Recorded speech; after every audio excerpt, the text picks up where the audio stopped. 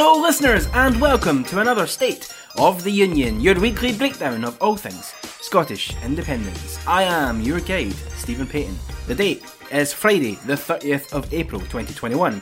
There is less than a week until the election. Let's get into it.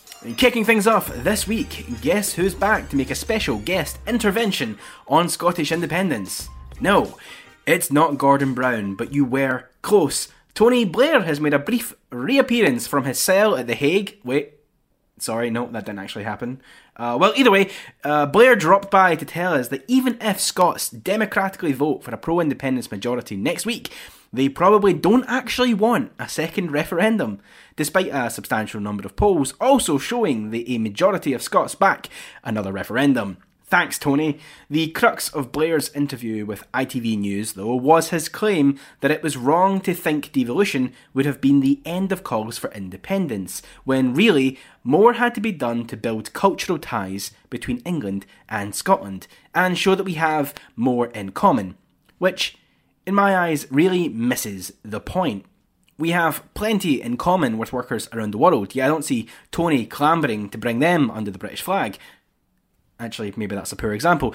Anyway, there are a range of reasons and motivations for backing independence, many that I agree with and a few that I wouldn't touch with a xenophobic barge pole. But I think there's a broad sense of understanding that this movement isn't motivated because we don't have cultural ties with England, because we do. It's driven by bigger issues, like the democratic deficit, the way that Scotland is treated as it is by the British political class, the simple fact that small independent nations can work better, the country that could be built were the levers closer to our hands. It's not like our cultural ties with England are going to disappear the second we become independent. This is as weak an argument as we saw when pro-union figures in 2014 claimed that independence would turn our English friends and families into foreigners. First, it wouldn't, and second, what's wrong with foreigners? That statement says a lot more about whoever has been making it than it does us, don't you think? Concluding his interview, Blair also warned that the SNP could call a second referendum with just 45 minutes notice, while staring wistfully out at the North Sea. Speaking of actual reasons for backing independence though, Trident may need to head overseas in the event of Scottish independence, according to a report from a former Rear Admiral. Apparently, there are just no other appropriate sites in the UK for the nuclear weapons stockpile, other than the one relatively close to Scotland's largest city. Funnily enough, the UK government only have themselves to blame here. Earlier work into finding an alternative spot for Trident was blocked by politicians who felt that to do so would be an admission of defeat. It's interesting that the site's unpopularity alone was not enough to prompt questions about moving it. According to the Campaign for Nuclear Disarmament, if an independent Scotland insisted that Trident must be removed, then this would probably result in there being no nuclear weapons in Britain. Which is great, and would accidentally make Britain a leader in the move toward nuclear disarmament. You're welcome. EU leaders this week also faced some of the strongest calls to affirm that an independent Scotland would be welcomed back into the European Union if we chose to do so. Over 170 prominent European writers, artists and cultural figures pressured European leaders this week through a letter that called on them to make an explicit statement that Scotland could rejoin in the run-up to a second independence referendum. The letter states, "We are Europeans from across the continent and around the world. Naturally, we disagree about many things, but we all agree on this. We want the people of Scotland to know that Europeans everywhere would welcome them back in the European Union if this is still their democratic wish." The letter goes on to conclude that the usual process is for the EU to respond to a membership request only when it comes from an independent country. Scotland deserves a different process. While it is legally part of the UK, the Scottish Government cannot negotiate with the EU. But the EU can declare that, because Scotland has already long been a part of the EU, should it become legally and democratically independent, it need not apply as a new accession candidate.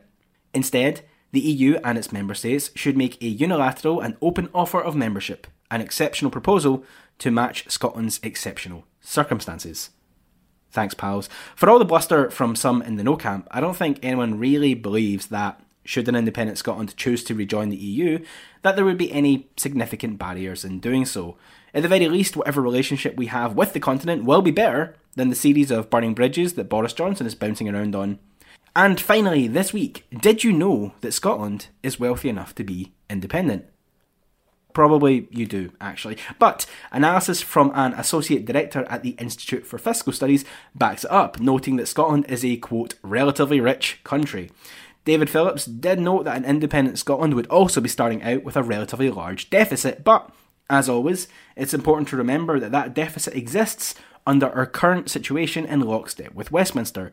Out with the UK, our options increase dramatically on how we'd actually structure the Scottish economy. If anything, the deficit argument should really be turned on its head. How can it be that as part of the UK, a supposedly beneficial and broad-shouldered entity, that things could have reached such a dire fiscal reality? It's hardly a ringing endorsement for the Union, is it? A second report this week from the Institute for Government seemed to back this up, stating that, in principle, both Scotland and Wales could function as independent countries, and that a reunited Ireland could in principle be a vibrant, successful, small, open economy. More and more, it seems like the current setup of the UK is more of a hindrance than a benefit to its nations. But that does bring us to an end this week. With all that said, where does that leave the state of the Union? As Boris Johnson is discovering for himself, a fresh coat of paint can't hide the systemic issues below. See you all again next Friday.